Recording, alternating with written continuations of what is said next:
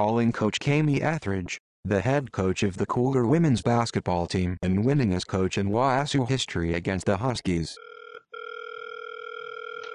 Welcome back to another episode of Let Me Tell You. Today we have an amazing guest. We have WSU's women's basketball coach, Kami Etheridge. Thank you for coming on, Coach. Thank you, Walker. Appreciate being here. Why don't you give us a 30-second elevator pitch about yourself? 30 seconds.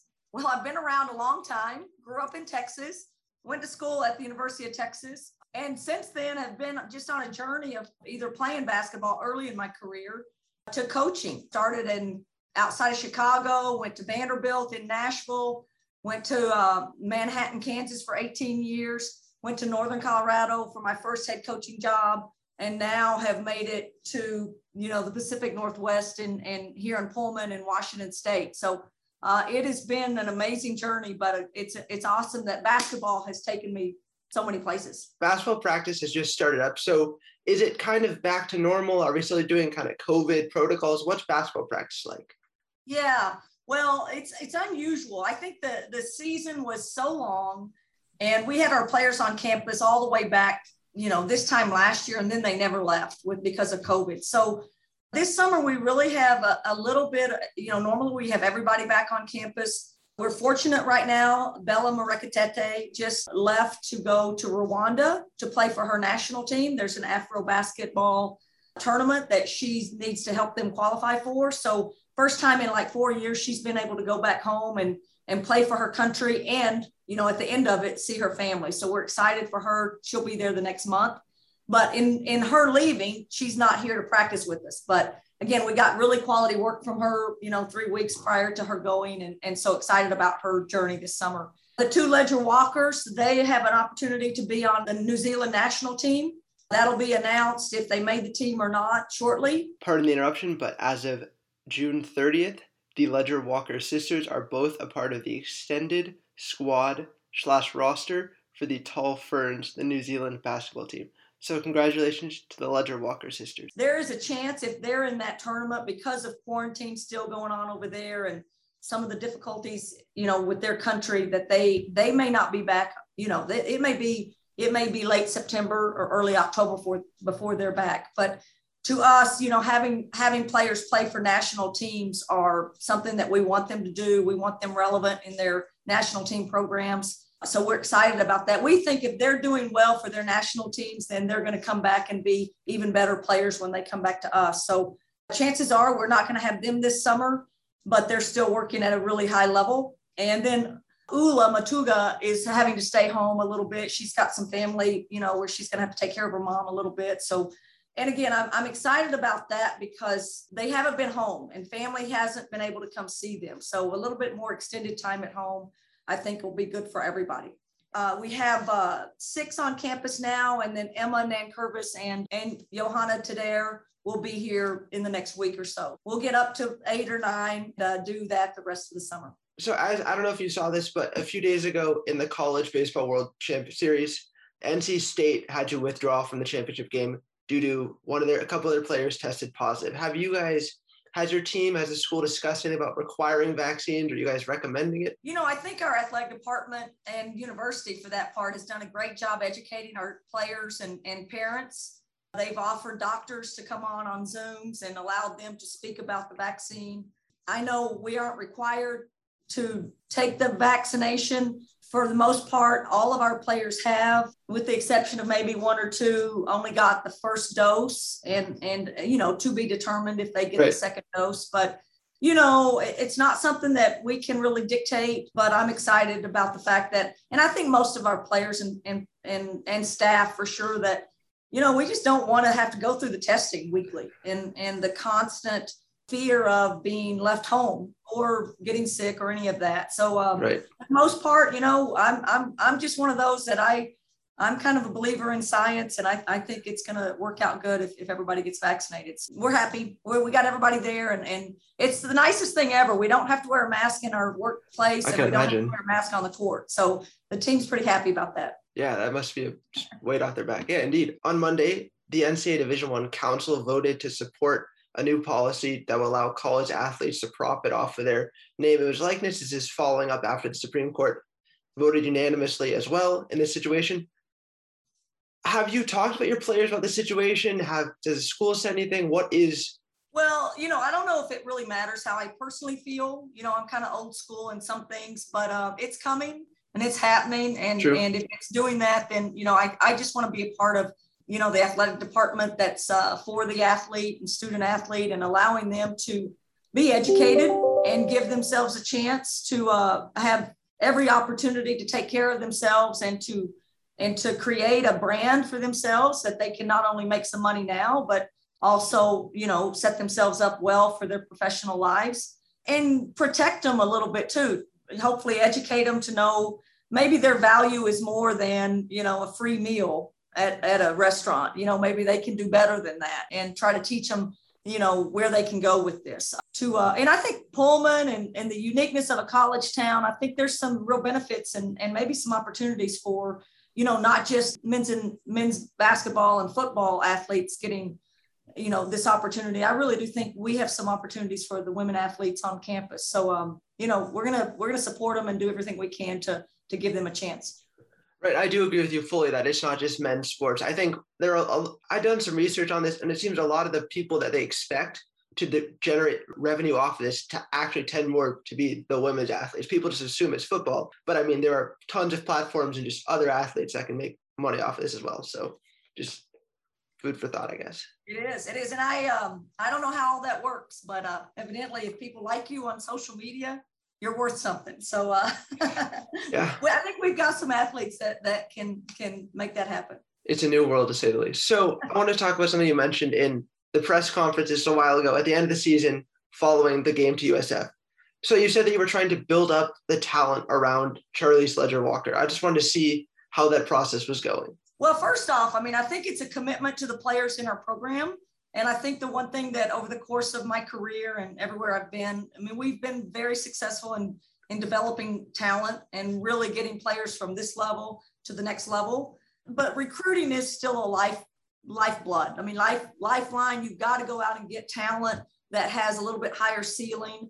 We're playing against Oregons of the world and Stanfords of the world that are just signing 5-star athletes that are highly skilled too, and long and obviously just a really special athlete. So, you got to get that kind of talent. I think we've been real fortunate. Bella is a real high level athlete and has the potential and the ceiling to get really good.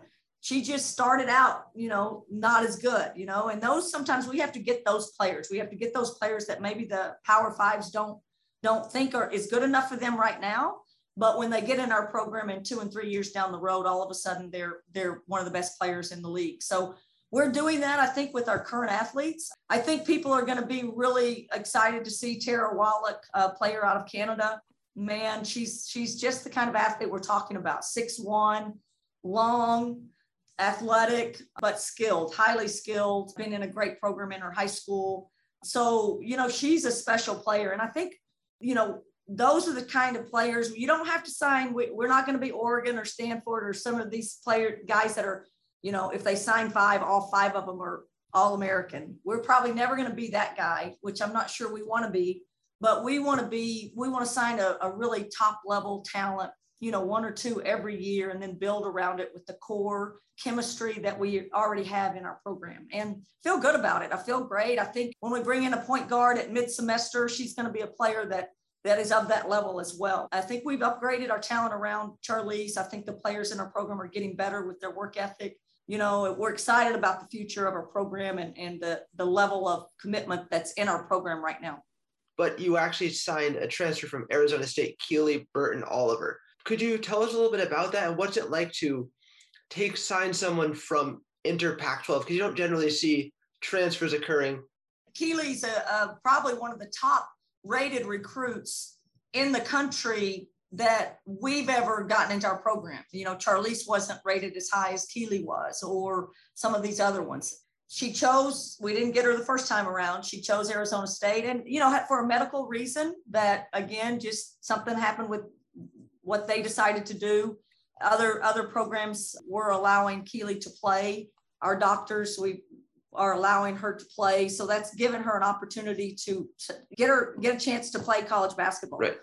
So we really haven't gotten her on the court yet. She's kind of still in flux a little bit, situated and into summer school and solid from the transfer. But 6'1", kind of that again, we didn't shoot the ball well enough from 3-point. And Keely is a player that can really shoot the ball, even though she's 6'1" and kind of is a bigger body.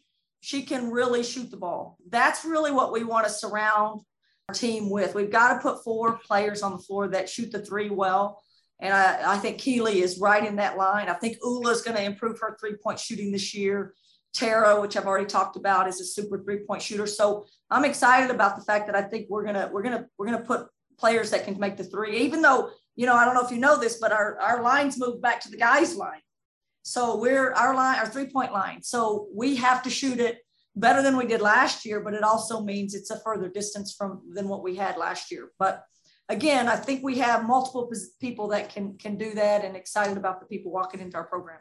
A lot of your players are mainly from international locations. Why did your team or your coaching staff kind of put an emphasis on international recruiting as opposed to?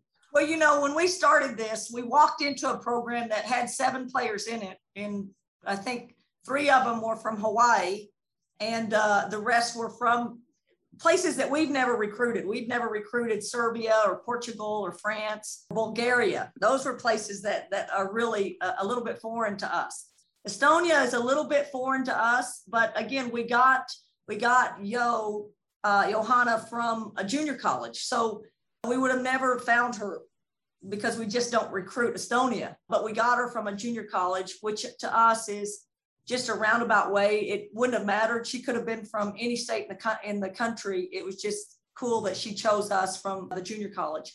Same with Bella. She's from Rwanda. She would have never qualified if she'd stayed in Rwanda academically. But fortunately for her, when she started high school, she transferred over here and kind of got with the family and at school. And now she has the opportunity she's been here for 5 years. She was 5 years or 4 years in high school in the States. So again, we wouldn't have traveled to Rwanda to recruit her, but we're fortunate that she was a local, from about an hour and a half or 2 hours away. And we got her in our first year here. And then there's the Australia, New Zealand, and Canada, which I think is more in our wheelhouse. We know those people, and it's hard to think of them too much as foreign because they speak English. It's a much easier transition for some of these athletes to come over. Australia produces great players. New Zealand, we've got a great reputation in New Zealand, so we're going to milk that and try to get us the very best out of that country every year. And Canada, obviously, we've been very fortunate because these 2 players that we have are just right over us. They're on this side of the country. Canadians that come are a lot of times from Toronto and the east side, but we're fortunate that we got these kids from above us and that are close to us. And these are some of the best players in their countries. And if we can do that right, if we can get some of the best players in other countries, I think as we continue to win too, we're starting to see, we're getting much more reception from the players in our state and the players in our region. And quite frankly, those first couple of years, we didn't hear a lot from the best players. They didn't want to come visit. I think Washington State kind of had a stigma. We weren't winning. They didn't want to be a part of this program. And all of a sudden, we've got a lot of unofficial visits with some young players that are very, very interested in becoming a Coug, and certainly, they like the direction of our program. We're excited about, we'll continue to dabble internationally and try to get lucky with some great players, but we also obviously want to sign some local players out of the state of Washington, this region in particular. And if we do that, if we get the best ones out of Washington, we're gonna compete well because we've got great talent in this state. Last season was fantastic. NCAA tournament ranked for the first time, but the end result, ultimately bowing out in the first round, was not ideal. If there was one takeaway from that loss, what would it be, and in preparation for the next season? Well, honestly, I mean, if fans can look at things and just be disappointed, I think a lot of times, but we've looked at everything. We've gone back and we've examined everything. And a lot of times, we'll look at it, is our offense good? Are we getting quality shots? And some of it is just what I talked about earlier. I think we need to be in better shape. I think we need to, our kids, we've made a commitment to fitness and strength training. And I mean, competitive excellence in conditioning. And we've made a commitment to shooting the ball better. And our current players have to shoot the ball better, because I do think we're getting really, really good looks. Charlize Scott draws attention, and we've got to be able to kick it to people who are wide open, and they got to be able to knock down shots. So Bella in that last game, she didn't finish as well as she needs to. She's a great presence. She's a young post player. If we can get her to another level in finishing around the basket. So I know I'm speaking a lot on offense. We need to take a step up on the offensive end. And if there's a few areas of that, it's 3-point shooting, it's our transition, and it's our finishing in the inside with our post players. But again, people need to be excited about it. I think we've got the players in place. I think we have good athletes. I think we have players that they're not all the same. We've got some 3-point shooters. We've got some quickness. We've got some people that can slash. We've got some bigger bodies that can score in the paint. And then we've got to have those people that can just knock down shots when they come to them. We're only getting better. Unfortunately, the league might be getting better too, and it might be a challenge for us to keep up, but we're excited about where we are, and we're just thrilled about the reception that we have in the recruiting world of people who are showing interest in becoming a Coug, because that means you're doing something right if you have some great players wanting to come visit you and get to know your program. So we got to get people in the stands. We got to get the students in the stands, and we got to get this thing rocking, because even that will make a big impression on recruits and our success in making Beasley one of the hardest home court arenas in the league. So I want to be back on your program, and I want to do this a lot more, and we got to make a lot of interest across campus and across this community. I would love that. I'm all for promoting women's sports. You guys are my favorite team, so I'm happy to do that whenever you want. But thank you for coming on. I know you have another meeting, so have a good rest of your day. Appreciate it. Thanks so much. Go Cougs. Go Cougs.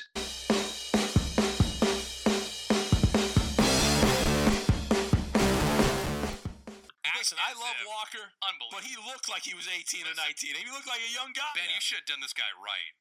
What, I get him a stripper? What do you want me to do you should here? buy him a drink. I get him a prostitute? What were you